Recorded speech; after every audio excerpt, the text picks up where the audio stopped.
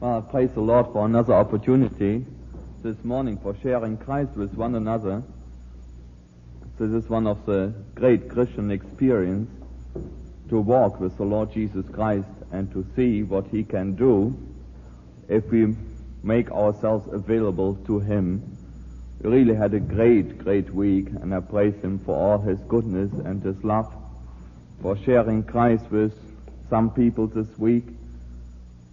And we had the joy in bringing one to the Lord Jesus Christ. And yesterday was a great day. Didn't think that I would make it, but I made it, and thanks the Lord for it. To go to Billy Graham, the choir rehearsal yesterday, we had a wonderful time. And we could sense something of what the Lord Jesus is going to do in Shea Stadium if we as Christians are faithful and pray and invite people to come. The Lord put His hand upon us yesterday, and we just were rejoicing, singing praises unto the Lord, sharing with one another this great gospel of the Lord Jesus Christ.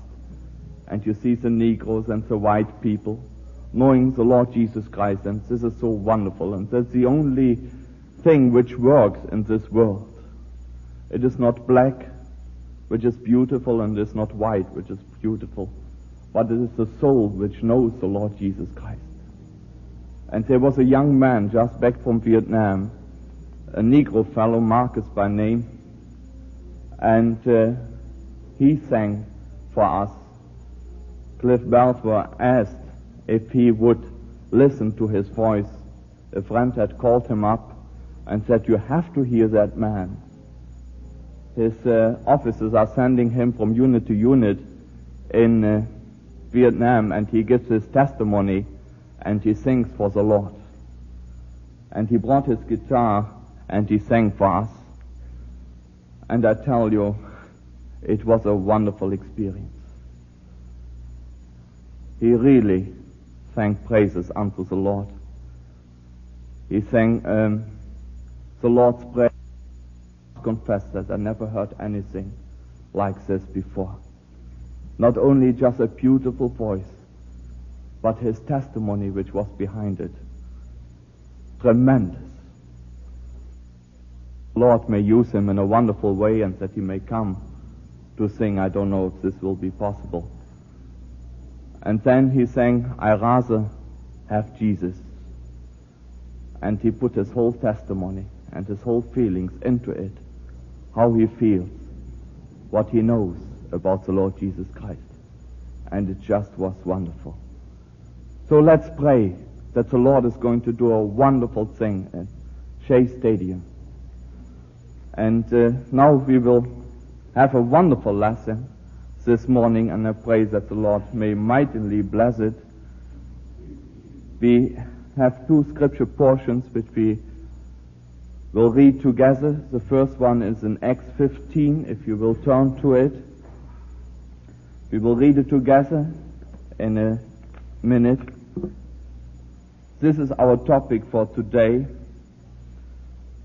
law and grace, or law versus grace. On one side we have the law, on the other side we have grace in our Lord Jesus Christ. And it is a tremendous lesson for us, and I pray that the Lord Jesus, in the power of the Holy Spirit, may make it very clear to us what's all about. For there are too many in Christendom and Christianity which believe that they can be saved by works. 8,000 came to know the Lord Jesus Christ, were baptized, and were added to the church. Remember that the Lord Jesus says in Acts 1:8 that he shall be my witnesses unto me, both in Jerusalem, in Judea and Samaria, and to the uttermost parts of the earth. And this is in full accord with the Great Commission which we find in Matthew 28:19, before the ascension of the Lord Jesus. Go ye then and make disciples of all the nations. The Jews only? No, all the nations. And I believe that the disciples of the Lord Jesus Christ should have been very clear about this matter, that the gospel of Jesus Christ is for all people, including all Gentile nations. But when we read the book of Acts, we soon find that the disciples are very reluctant to go to the Gentiles. Not even reluctant, but that they are unwilling to go to the Gentiles with the gospel of Jesus Christ. And that the Lord Jesus had to deal with Peter in a very special way to get him on the move, to get him to the Gentiles. And we know this story very well when Peter finally, after the Lord Jesus reveals himself to Peter and gives him again the commission to go to the Gentiles, that finally he is willing to go to Cornelius, the Roman centurion, to bring him the gospel. Just let's look into a few verses in Acts 10, because they are important to understand our lesson. So the Lord has dealt with Peter, and now he is willing to go finally to Cornelius with the gospel of Jesus Christ. And he says, when he comes to Cornelius' house, in chapter 10, 43, now he is preaching, and Peter says to him, give all the prophets witness that through his name, whosoever believes in him shall receive remission of sins. Not the Jews only. Now Peter understood. Now Peter preached the gospel to the Gentiles. Whosoever, everyone included, for God so loved the world. But an amazing thing happens. Peter comes back to Jerusalem, and we turn over and get to the 11th chapter. And this is what happened in the first and second verse of chapter 11. It says there, and the apostles and brethren that were in Judea heard that the Gentiles had also received the word of God. And when Peter was come up to Jerusalem, they that were of the circumcision contended with him, saying, thou wentest in to men uncircumcised, and didst eat with them. Isn't there something? Now he is accused that he went. And now Peter tells him the whole story, how God in a special way spoke to him and said he had to go. For he says, as in his defense before the apostles and the other Jewish Christians, he says in verse 17, for as much then as God gave them the like gift as he did unto us, who believed on the Lord Jesus Christ, what was I that I could withstand God? Now what happened? What could they say? It says in 18, when they heard these things, they held their peace. Oh, some of them didn't like it. But what could they say against God and against the plan of God?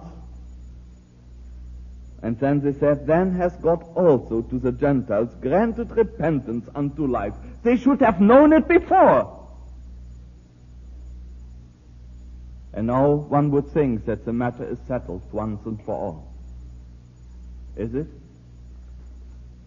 An amazing thing happens when we come to verse 19. Persecution is in Jerusalem, and the disciples are scattered abroad. And by reason of this, the gospel goes out. And this is what happens. In verse 19, now they which were scattered abroad upon the persecution that arose about Stephen traveled as far as Phoenicia and Cyprus and Antioch, preaching the word to none but the Jews only. Isn't this amazing? Still didn't learn the lesson. Still didn't learn it. Still didn't believe it, that the gospel was for all mankind. But then some born-again believers, Gentile believers, came to Antioch and said it's a job. Said it's a job. We read in 20, and some of them were men of Cyprus and Cyrene, which when they were come to Antioch, spake unto the Grecians, preaching the Lord Jesus. Praise the Lord. Wonderful. And what happens? And the hand of the Lord was with them, and a great number believed and turned unto the Lord. Because this is what the Lord wanted. And this is wonderful to see this. And the result was then that hundreds of the Gentiles believed and came to know the Lord Jesus Christ. And then it is interesting, as now the doors to the Gentiles are open, that it is at Antioch, right there, that the disciples of the Lord Jesus Christ are called for the first time Christians. Isn't this amazing? That's very interesting. That's wonderful. And now the church in Jerusalem heard it. Now they got a move on there.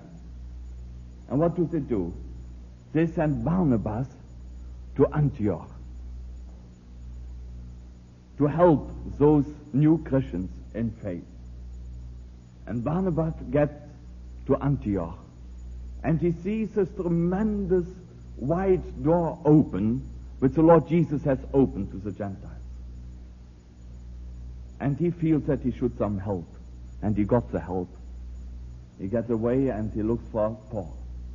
And he gets Paul in Tarsus and goes back with him to Antioch. And he spends there over a year preaching the unsearchable riches of Jesus Christ. Tremendous work started there.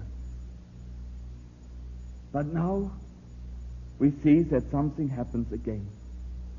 Some Jewish Christians come from Jerusalem and they come with a strange teaching to those Gentile Christians, and they say that they have to be circumcised in order to be saved. That is what we read in our text.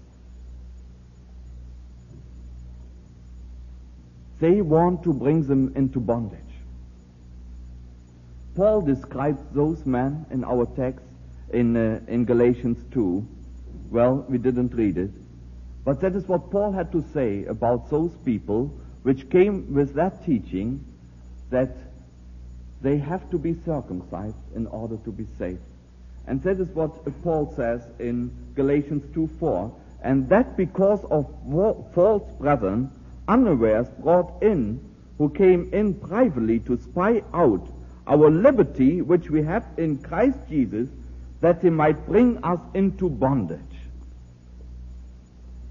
That is what happens. And there is bondage. They are not free. Where we believe that we will be saved by faith plus works, we are brought into bondage. And I know from my own experience what a bondage it is if you believe and trust in your works in order to get saved. Those people can cause a lot of trouble, a lot of disturbance. If such people rule, the witness for the Lord Jesus Christ will go. And the peace of God is gone. And the assurance of salvation is gone. And so the church was split up. And the church in Antioch are sending now Paul and Barnabas to Jerusalem to confer with the apostles and elders about that matter, which we have read. And now if we turn to 15, again Acts 15, we see what will happen there. We see in verse 6, which we read, that the apostles and elders came together to consider this matter. And then in verse 7 we see that Peter rose up. Peter is speaking. And he declares in verse 9 that God put no difference between us, meaning the Jewish people, and them, meaning the Gentiles, purifying their hearts by faith. That was all. So Peter was clear about this matter. And he declares again in verse 11, "But we believe that through the grace of the Lord Jesus Christ we shall be saved, even as they," the Gentiles, by faith only. And then we see that James, the brother of the Lord Jesus Christ, gets up and he brings in the Old Testament prophecies, and he quotes from prophets like Isaiah, Hosea, Amos, and Micah to declare that it is even found in the Old Testament that the Gentiles are also called unto salvation in the Lord Jesus Christ, unto God. So they came to such a conclusion that they should not trouble them which come from the Gentile nations, and should declare that it is by faith only, but that they should live a separated life unto the Lord Jesus Christ. Now we would think that the matter should be very clear finally, shouldn't we think? Now, Peter is the one who fails tremendously. What has happened? Paul and Barnabas went back to Antioch rejoicing with this letter in their hand which the apostles had written. And the whole church was rejoicing in Antioch. Because now the matter was clear. It was by faith and by faith only that man gets saved. It is a free gift of God. But a while later, Peter comes from Jerusalem and visits the church in Antioch. And Peter has a wonderful fellowship with those Gentile Christians. They're rejoicing together. They're sitting at the table together, eating together, talking about the Lord together. You know, like we have Christian fellowship. And as he is sitting there with those Gentile Christians, talking about the Lord Jesus Christ and the wonderful things they share with one another in the Lord Jesus, a delegation comes from Jerusalem, another one from James. And Peter, fearing those which come from the Jews, sneaks out of the room, gets away from them, that also the rest of those Jewish Christians are tempted, even Barnabas, to leave the room. Amazing thing, isn't it? What an amazing thing. What a hard time they had to learn that salvation was for all mankind. That we are made one in the Lord Jesus Christ. No matter from which background we come, no matter which color of skin we have, that we are made one in the Lord Jesus Christ. And I'm so thankful that I have learned it personally. But the Church of Jesus Christ has always suffered from those which brought in all kind of orders and regulations and church commandments in order to get man on the way to heaven. The Scripture again and again warns us for those men which will bring in damnable heresies, which will add to the Word of God, or those which will take away from the Word of God. And the church history is full of those records where the church has been gone into tremendous darkness because they didn't believe anymore that it is by faith alone. And sometimes this truth that we are saved by grace was completely buried in the Church of Jesus Christ. If we just think on those dark ages which we call the Middle Ages, where this truth completely was buried. Completely. It was gone. How How would it otherwise be possible that a pope calls into a holy war and that they killed the Jews and the Turks by the thousands in the name of Jesus Christ? How do we explain otherwise the teaching of indulgence in order that a soul gets to heaven and gets saved? The church had become such a worldly power, not believing the gospel of Jesus Christ, not understanding it at all. How thankful we are that God called a man like Martin Luther and a few others at his time, which brought light upon this tremendous and basic truth that we are saved only by faith in the Lord Jesus Christ. I believe that every Christian should know about Martin Luther, and we should have at least one good biography at home about Martin Luther, because it gives us a good picture of the spiritual darkness the church was in at his time. There was no gospel preached. For instance, there were preachers going from village to village throughout Europe, preaching indulgence, raising money in order to build the church St. Peter in Rome. A tremendous darkness. The people didn't have Bibles. And those few Bibles were only in the hands of the priests and were written in Latin. And Martin Luther, the monk, a seeking soul, a longing soul, a soul which is longing to get right with God. Day and night was this question upon his soul. How do I get right with God? How do I get to heaven? And as so many at his time, he goes on a pilgrimage to Rome finally.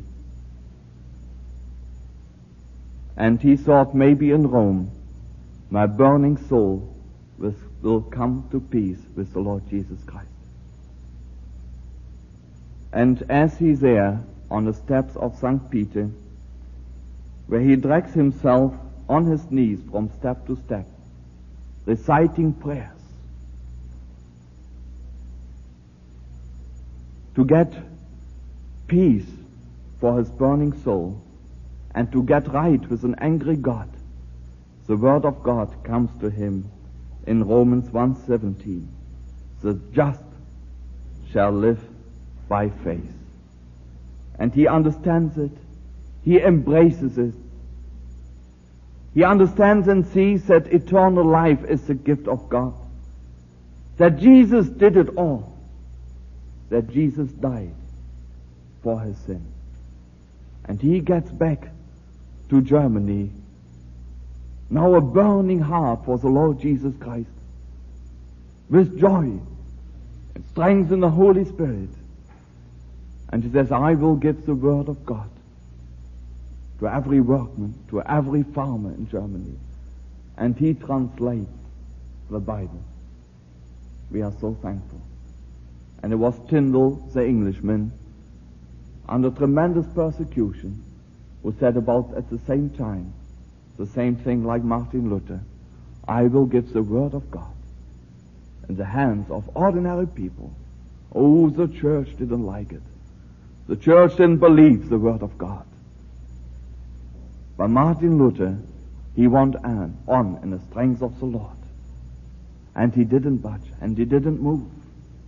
He didn't want to organize a new church, oh no. But he wanted to bring the light of the gospel into the church, which was called the Church of Jesus Christ, and was so terribly in darkness. As I said before, the Church of Jesus Christ was suffering and is suffering tremendously under those false teachers which say that we are saved by works. Yes, faith, but by works too. We have to add them.